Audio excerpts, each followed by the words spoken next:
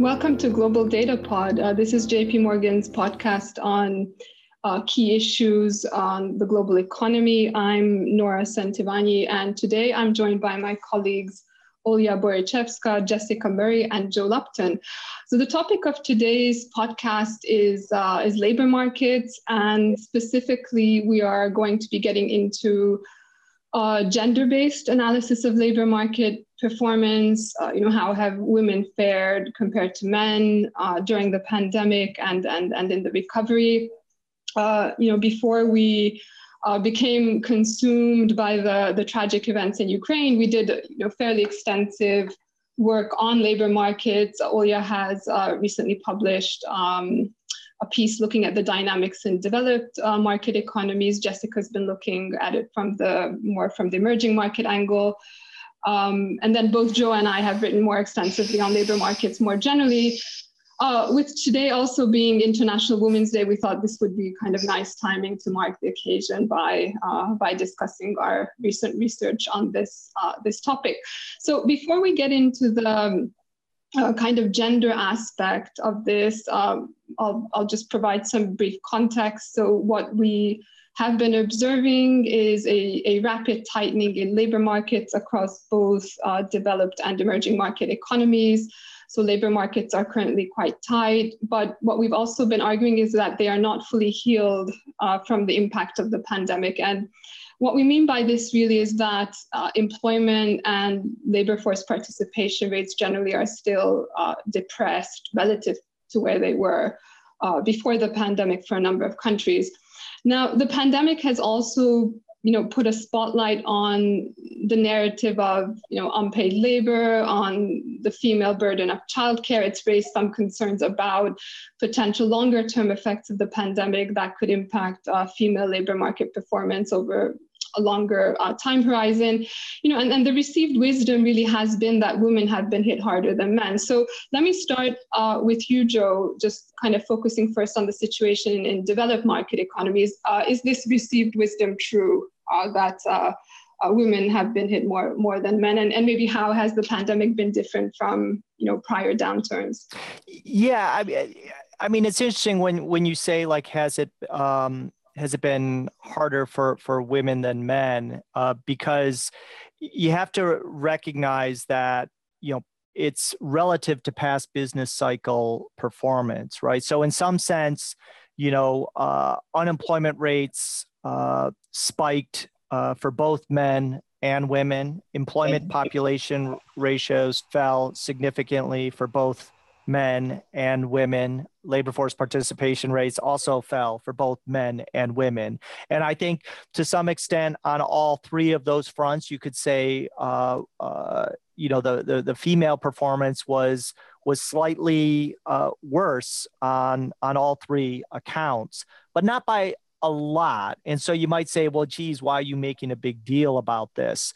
The reason it's a big deal is because relative to past downturns, this does not happen. This is kind of like more of a, at least a, 1 or 2 sigma event from the normal pattern. And the normal pattern is you tend to see unemployment rates rise a lot more for men during downturns. You tend to see employment numbers fall a lot more for men than women. And you see even labor force participation fall more for men than women. And when you fast forward to the pandemic, women not only kind of, upped their the amplitude in terms of these things, but they actually even overshot a little bit. And that raised a lot of questions about, what made this event different than past events. And then similarly, it's raising questions about, I think, as you put nicely up front, what are some of the potentially structural implications of this if things do not kind of heal fully or heal in a way that's somewhat different from what we've seen in the past. So that's kind of the state of play of where we're at. It's not that the female performance was particularly worse. It's just that relative to past performance, women really stood out in this downturn. Okay, yeah. Okay, so maybe then we can talk a bit about, why the pandemic, it has been different from past downturns, and why have women been affected more during the pandemic. So, Olya, what made the pandemic different in your view, in the way it's affected women versus men? Right. So there are a lot of ways you can look at this and try to answer the question. In our note, we focused on rather than focusing on a lot of different policies and childcare, all the structural stuff, we looked at sectoral performance. So services versus goods sector activity. The reason for this is because women are 4 times more likely to be employed in a services sector job. So looking at this, that was the downturn. The downturn's uniqueness is in the fact that services fell a lot more than services typically falls. For example, I'll just compare results to Great Financial Crisis. So manufacturing activity during the pandemic fell as much as during the GFC, versus services fell 4 times as much. So in this simple way, it makes sense that women saw a larger hit. Okay, yeah, that makes sense. So, okay, so we've established the reasons for kind of the larger hit to female labor market performance, and that a lot of that is due to services and how services got affected much more during the pandemic than past downturns. Why don't we look at what happened during the recovery then? So, can you talk a bit about how this gender gap has evolved and Sure. What's happened during the recovery period? Sure. So most of our data are still through 3Q21. So just keep that in mind.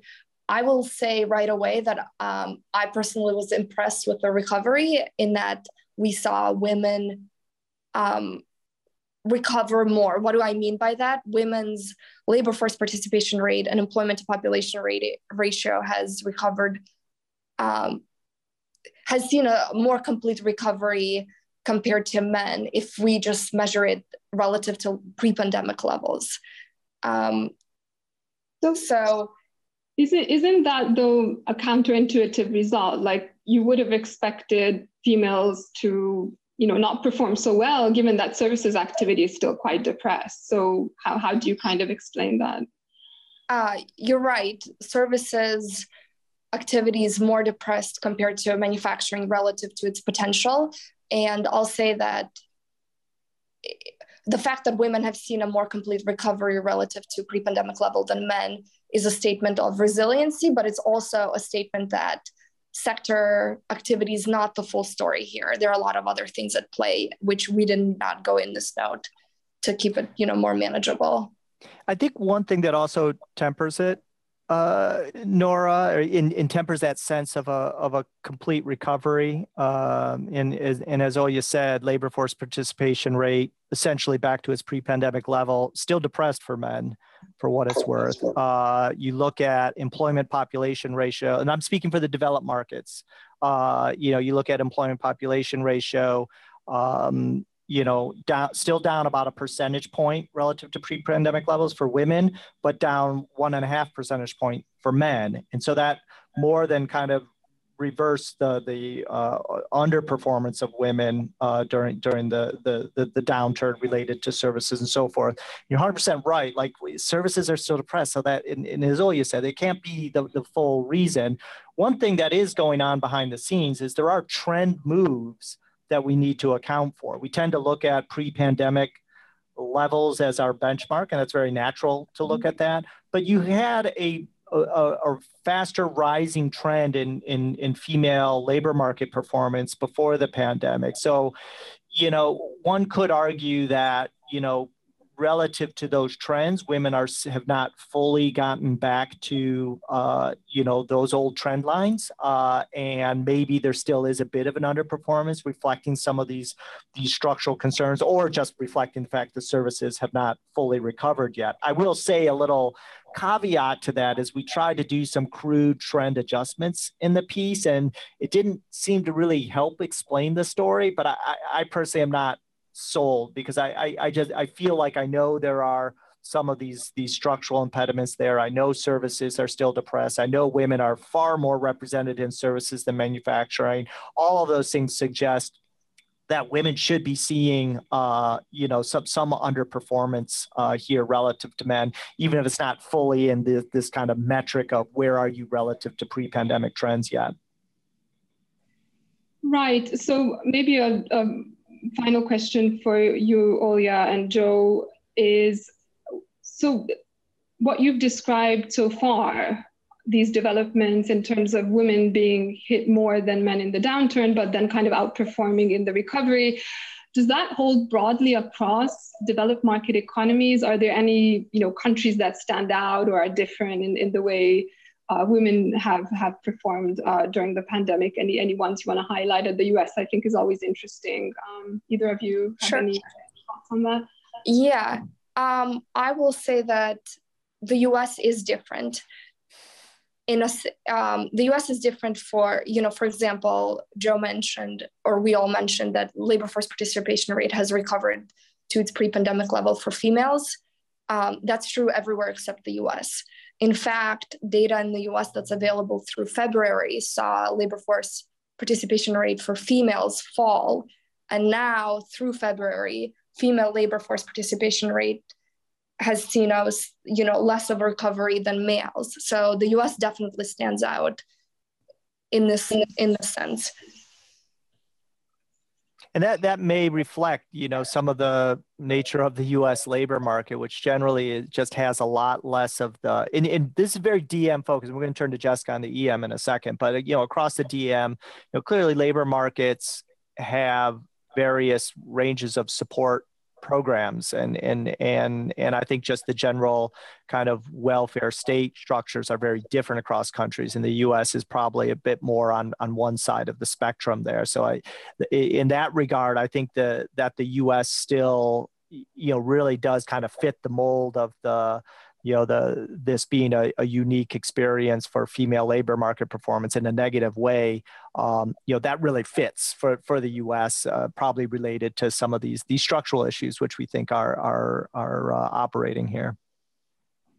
All right. So with that, Jessica, why don't I turn to you on the emerging market side of things?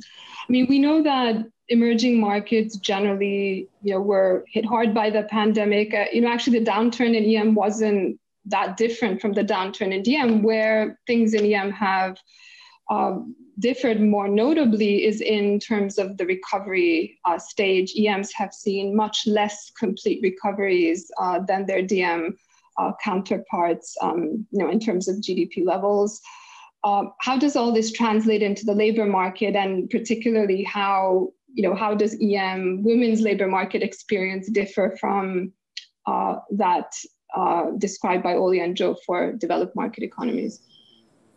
Sure, thanks, Nora. I suppose similar to the experience that Joe and Olya have described in DM, in EM, the COVID shock has also been more damaging to female labor than previous downturns. So including the global financial crisis, this shock has been felt harder.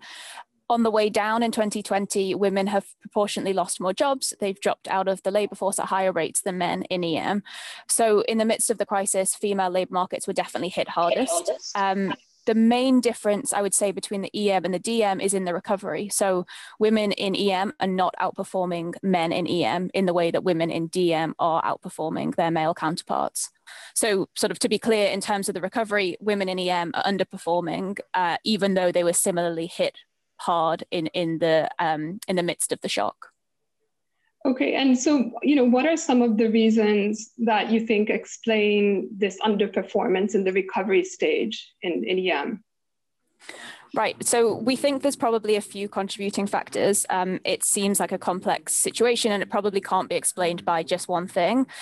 Like Olya mentioned, we recognize that women were more exposed to the shock in the first case because of their overexposure to service sectors, and because the COVID-19 shock, uniquely affected service sectors.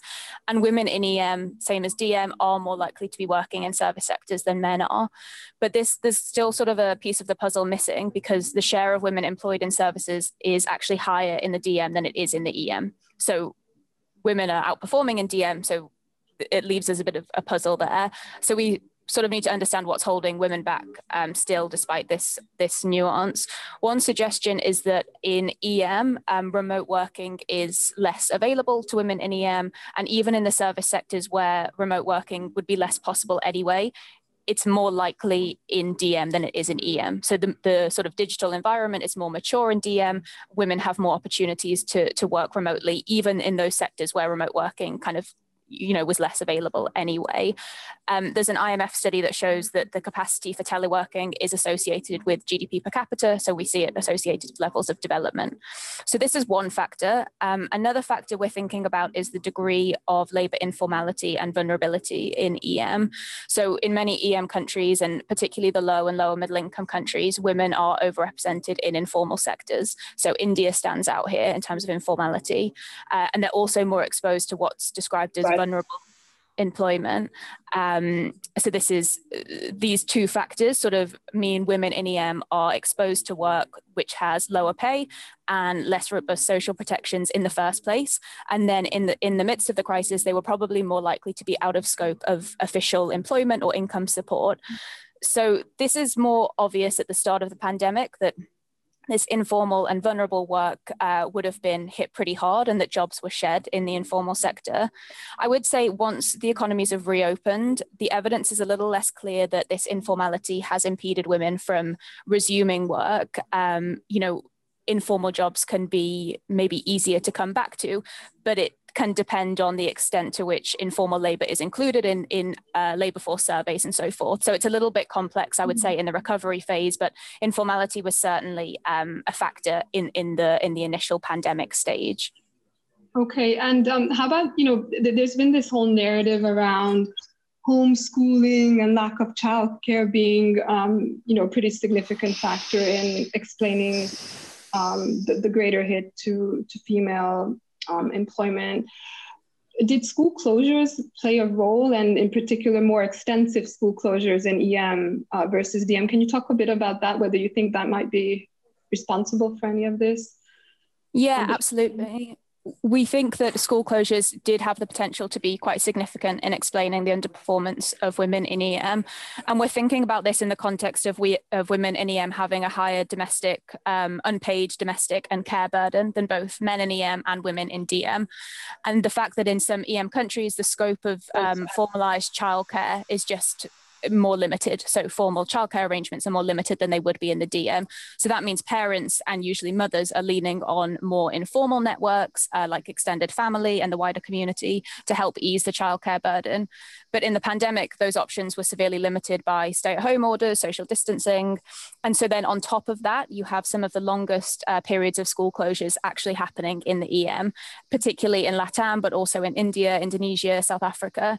So we think this will have exacerbated the domestic burden, which is already sort of disproportionate, that women in EM are facing, and probably is reflecting their return to work.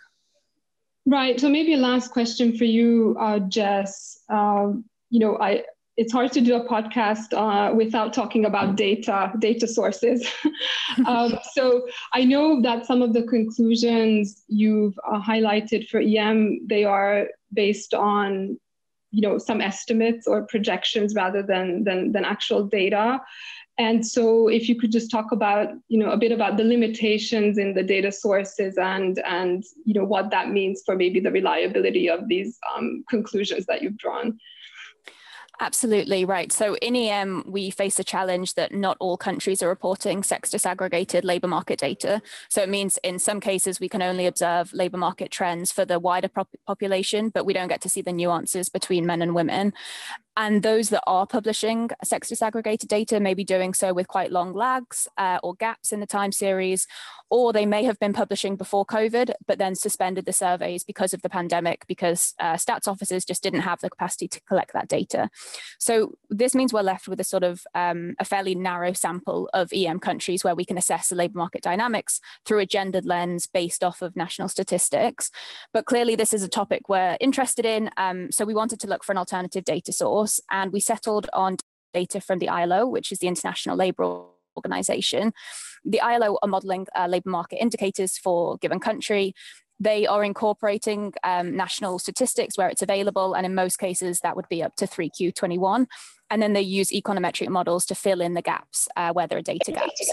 So the output that we get from the ILO is therefore a set of internationally comparable annual data, which is pretty useful to us given, the constraints that I mentioned.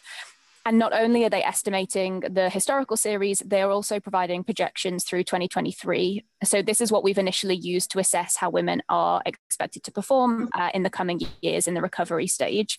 I would say that the caveat is that these are estimates, and where they're based off limited actual data, there's obviously a high degree of uncertainty. But I think for the sake of allowing us to kind of have an internationally comparable set of data, it's very helpful. And then we can track the country level data where it is available and see if the story is mapping out as these ILO estimates suggest. Okay.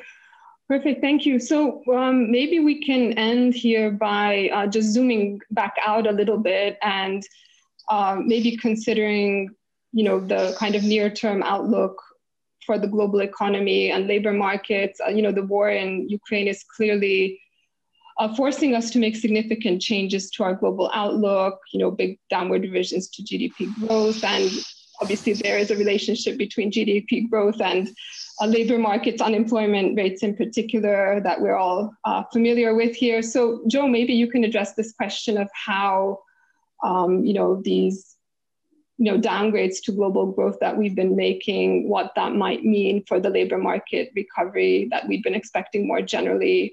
The pandemic hit, clearly we've discussed, has had an adverse effect on women. How do you kind of see things panning out from here? Yeah, I mean, it's still evolving. It's still very, very fluid. But if I'm to just look at what we've done so far to the outlook, which feels not enough, frankly, from my humble global vantage point. If you believe that, we still have global GDP expanding 3% this year, which is above potential, which means labor markets continue to tighten further. And I would venture to say in every country except Russia, we have every economy growing above potential in our global outlook. That doesn't feel right to me. And so things will have to change, I think. That's my own humble view. But if you believe that, then, as I said, labor markets continue to tighten, inflation pressures continue to build, and one of the kind of the running side notes is that, geez, imagine if our forecast is right, what that means for labor markets and wage pressures and inflation, and what that's going to mean for central banks in a world where you're going to get this big inflation shock just from commodity prices alone and the risk to inflation expectations and so forth. Now, if you maybe mark to market what this shock is really going to do, and the surge that we're seeing inflation purchasing power hit, then let's say we get more downgrades. And now we start to be talking about some slowing in the healing of labor markets, not just from an employment rate standpoint, but on an employment population ratio and the healing necessary to get participation rates back. Because let's remember an important part of the story as you started, Nora. You said, what we had been noting is that labor markets are tight, but not necessarily strong, in the sense that you don't have full healing on labor force participation rate. And the hope is that, and you can see this in the summary of economic projections of the Fed, you can see in other central bank projections and even our own, is that strong growth brings people back into the labor market. So in a world where we get not only only just trend growth, but actually below trend growth, and unemployment rates drift higher, what does that mean for the recovery of labor force participation? And it could mean longer term damage. And then you start to worry about these hysteresis type effects of lost human capital skills and so forth. Now, that's all big picture, everything. Now, just bringing it back to the point of this podcast, it means, to the extent that you have female labor market participation in a number of countries that are still kind of struggling here, a lot in the EM, but also in the US, that that human capital shock, I think, is something that you would start to worry about a bit more. In terms of the shock itself, this is putting my kind of very macro hat on. I think it's going to be more of a good sector shock. So it's actually probably going to hurt men more than it's going to be more traditional. It's not going to be that unique service sector shock that we had from the pandemic. But leaving that point aside, I think it's the duration of a failure to bring people back into the labor market for a sustained period of time that you should really start to worry about what the damage to potential GDP is in the long run. Yeah, thanks for that, Joe. And then obviously there will be some potentially significant effects from the impending refugee crisis and the millions of Ukrainians now entering Central Eastern European economies. For their labor markets, it could mean some easing of the labor market shortages going forward, but that's a whole absolutely. I shouldn't have lost it. There's no doubt that region is going to be severely affected. Yeah. That's a whole separate podcast. Okay, so I think we'll end on that note here. Thanks everybody for the conversation. Thank you for listening to our audience, and we look to continue the conversation on Global Data Pod. This communication is provided for information purposes only. Please refer to JP Morgan research reports related to its content for more information, including important disclosures. 2022 JP Morgan Chase & Company, all rights reserved. This episode was recorded in March 2022.